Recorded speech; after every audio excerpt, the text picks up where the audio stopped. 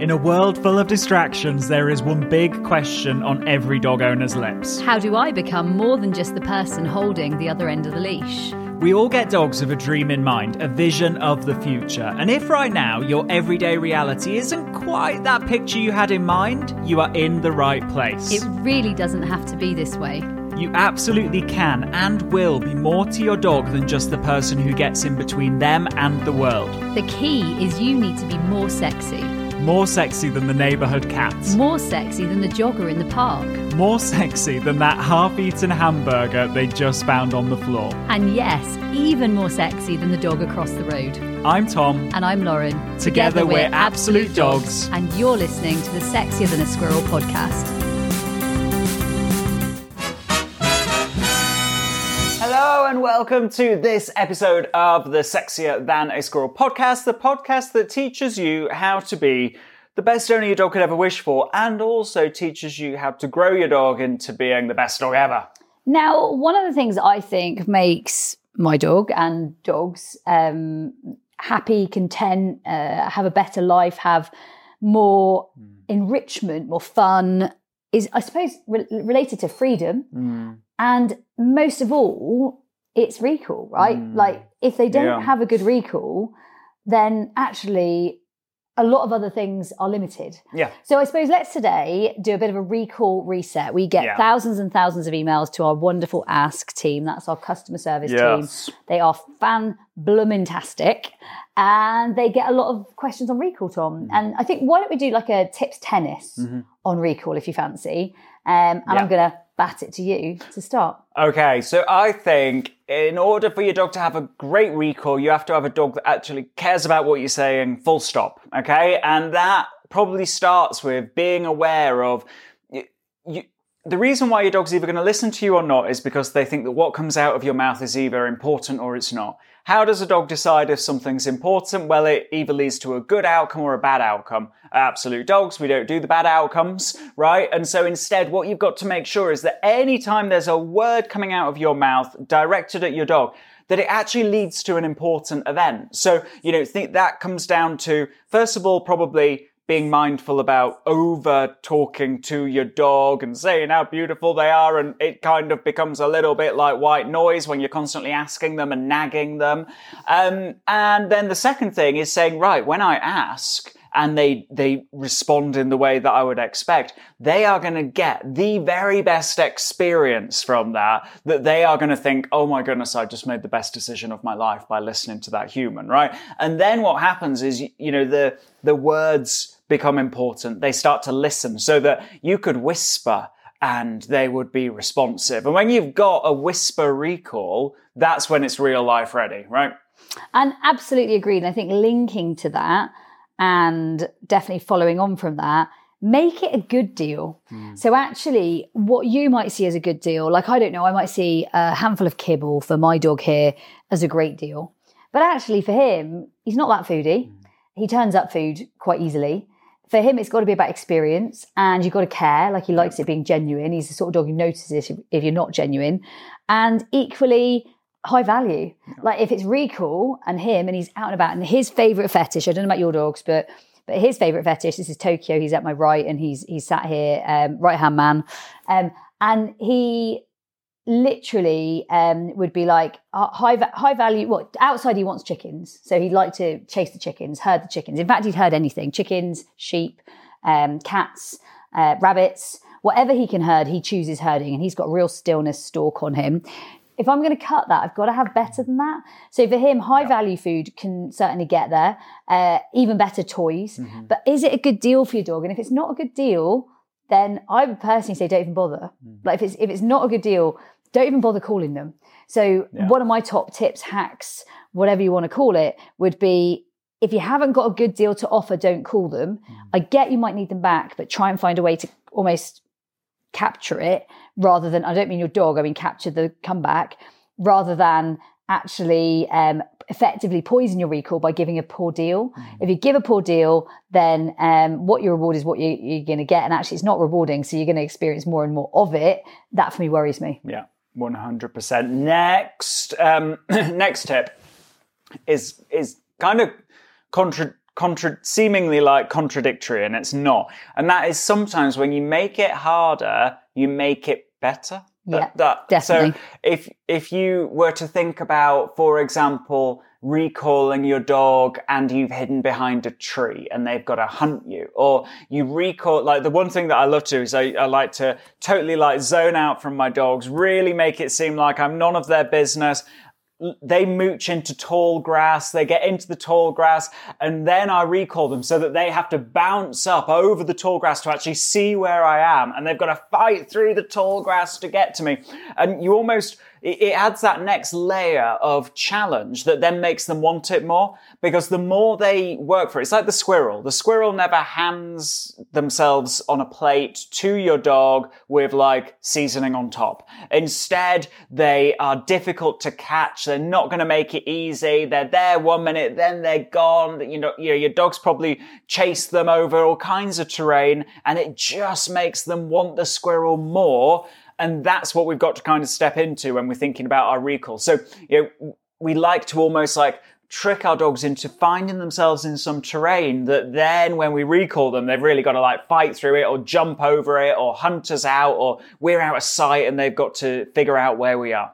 I love it. And absolutely, again, following on from that, like what does your dog do on a day-to-day basis for all of their food, right? What do they do each and every day? Because for me, it's the 24/7 dog training that really makes a difference.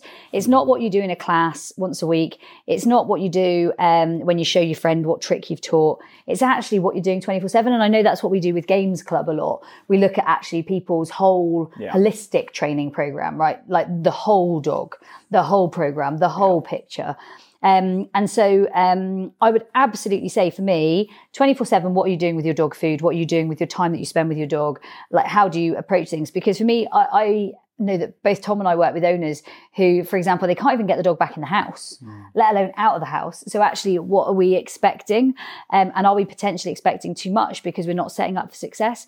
So I'll give you an example. When he was a little bit younger, this is Tokyo, who's sat on my right, he would have food for going maybe into a middle position, which is basically between your two legs and being able to hang out close, but going into a side position, which is like a heel wet position. He would get food for what we call magic hand, which is catching food from a hand. He would get food for catching generally. He'd get food for focusing. He'd get food for doing something we call mouse game. All of these are games in the Games Club. Something like mouse game, where he would have a level of choice to show impulse control. These are all things you're going to want in your recall. And he got to practice them very early on. Now, your dog might not be early on in their journey. You might be telling me about a 7-year-old dog, an 8-year-old dog, a 9-year-old dog, a 10-year-old dog. It doesn't matter as long as you start today training your dog through games. And most importantly, ditching the bowl, utilising all of their food where you want it. Because let's say you want a brilliant recall, there is no point you scatter feeding all of their food. Right? Like that is putting all the value into an environment. And I might do that with a sensitive dog, a nervy dog, a dog who I was trying to build confidence with, a dog who was maybe a bit over clingy, a bit separation-y, as in doesn't like to be separated. That might be a really good exercise for them. But for your dog who's struggling on recall, that's a terrible exercise. Let's not do scatter feeding. Let's actually pick proximity games and games where your dog needs to be close to you or that things need to come through you to be able to get the reinforcement. And so what I mean by that most of all is think about how you're spending your effectively money with your dog, because that is your way of having a conversation, because you've got all of that food, that pot of value each and every day. How are you utilising it? If you're not utilising it well for the dog and their recall, then actually maybe that's something we could consider. Yeah. Next tip, and it's a big one, is a great recall starts on lead. Okay, so a great recall starts close sometimes, and you're probably thinking, but if my dog's on lead and my lead is only like 1.5 meters long, how can I recall my dog? Well, you might use your dog's recall word, and then you might dash away, and you might drop the lead and dash away. You might keep hold of the lead if you're thinking, I don't know if they're going to be with me, and then you just kind of gently dash away so that you don't take them by surprise. But the more you get them responsive, and the more they understand that their recall word is not come to you, sit and be fed a treat, which is the conventional way of, training a recall, right? Instead, a recall means, hold on a second, eyes on the human, they are about to dash away. Eyes on the human, they're about to do something really fun. Then you get that really snappy, quick recall. And that can start on lead, on a long line, whatever's appropriate to you. It can start in the house, it can start in the garden. It does not need to be long distance, short distance, sometimes really good. But what we've got to realize is that we've got to almost like move away from that belief that a recall is walk to me, you sit, I say thank you, and I feed you a piece of food. And it's like this transaction. Instead, recall means watch out, I'm about to do something amazing. And then when they hear it, they're like, where are they and how do I get to them quickly? I think following on from that, I think another one that I've really noticed with Eliza's little dog, actually, Eliza's my daughter, and she has learned the tricks of the trade. This is Liza's dog. So it follows on very well from that. When she hears her name, which is Katie, so Katie, and she hears her name, she runs over and she's like, what's the deal? And you can see her sort of like sussing, sussing out what the deal is. And if you're asking her to come in something like a crate or a room or a space that she's predicting something is end of game normally, I think too often it's been a poor deal for her. And so if you're at that point with a recall, which I know some of you are like, yeah, that's the point I'm at. If you're at that point of your recall and your dog's coming in and sussing you out a bit and a bit sort of like what's going on here, my personal feeling with those dogs and the dogs that have learned those habits is we've really got to manage for success. So whether we pick up her lead and she's on a long line, for example, like a thin puppy line, the ones we sell on the Absolute Dogs website, she's on a thin puppy line. So whether we pick up the puppy line and we just move her from A to B, or whether we, before we call her, we have food under her nose and we don't even let her think about it, or we call her, feed her, let her go again. But she's that type of dog that's a little bit like X-ray for everything.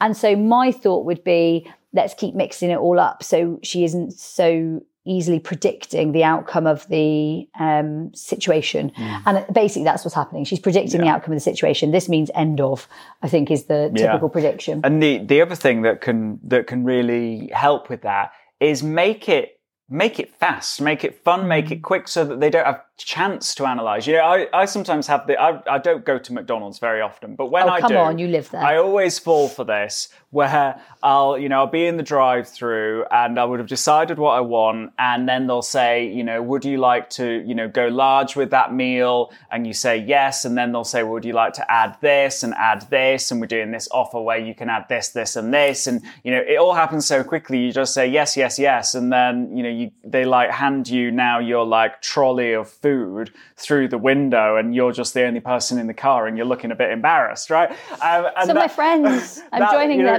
Sometimes shortening the consideration window for your dog can be really valuable, because actually, if you're already dashing away, they're not looking at you as you dash away into the distance, thinking, I wonder what's in their pockets. They're like, he's leaving. I've got to get there quick. Like this is, there's a small window for this experience. I think my final one is going to be that what do you do when it doesn't work?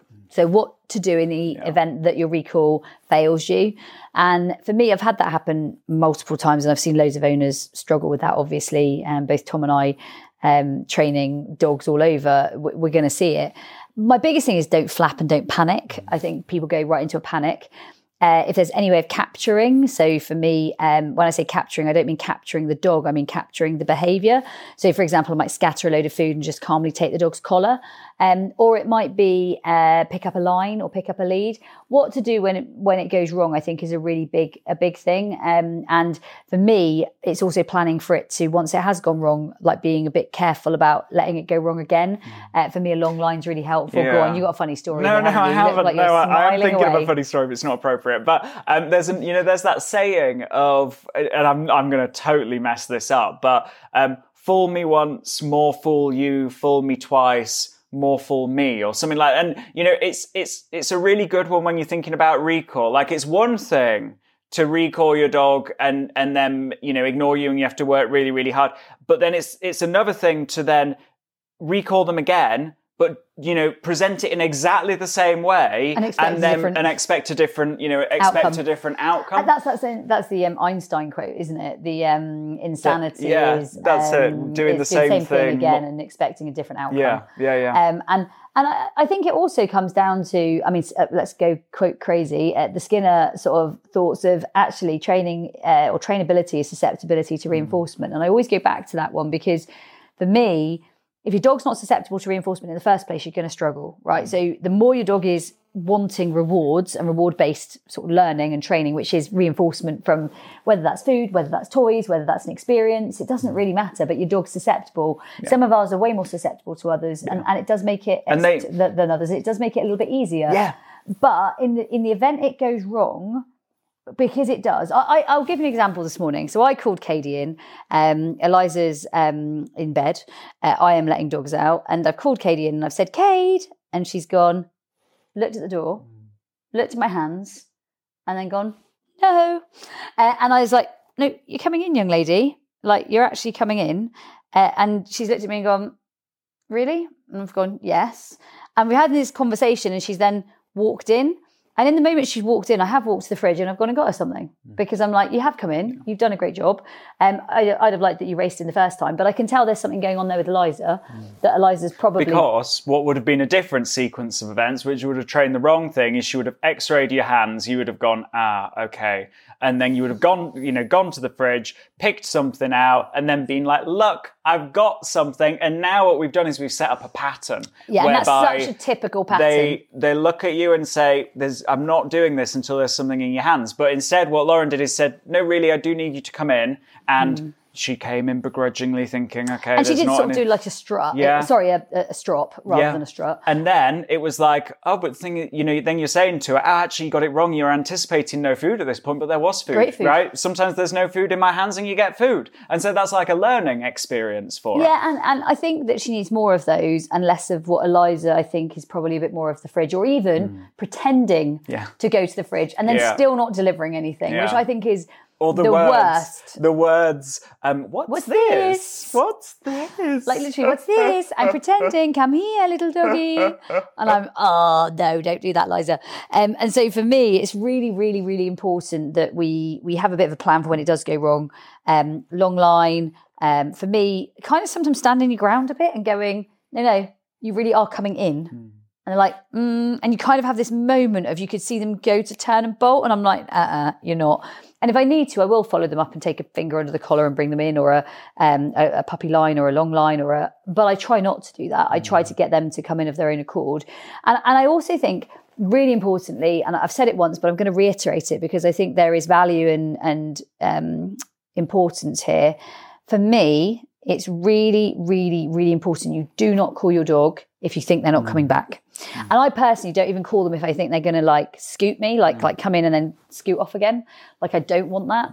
So if you think your dog is not coming back, please do not call them, because all you do is you rehearse wrong, and what you rehearse is what you get, and let's not rehearse the wrong thing. So with that, hopefully that was a big fast recall. Hopefully rumble. You've had at least one light bulb, at least one actionable thing to boost your dog's recall. This is a topic that we love to tackle on the podcast because we know that it limits your freedom with your dog sometimes, and the freedom that your dog gets as a result of that. That was this episode of the Sexier Than a Squirrel podcast. If you want more information on recall tips, and actually, you know what, you want a recall, you want to make it real, and you know that it's possible, and you want this like real life, I am doing this, I want the perfect bomb-proof recall, then head to Games Club. You can jump into Games Club at absolutedogs.me/Games Club. That was this episode of the Sexier Than a Squirrel podcast. We'll see you next time, and remember, stay sexy!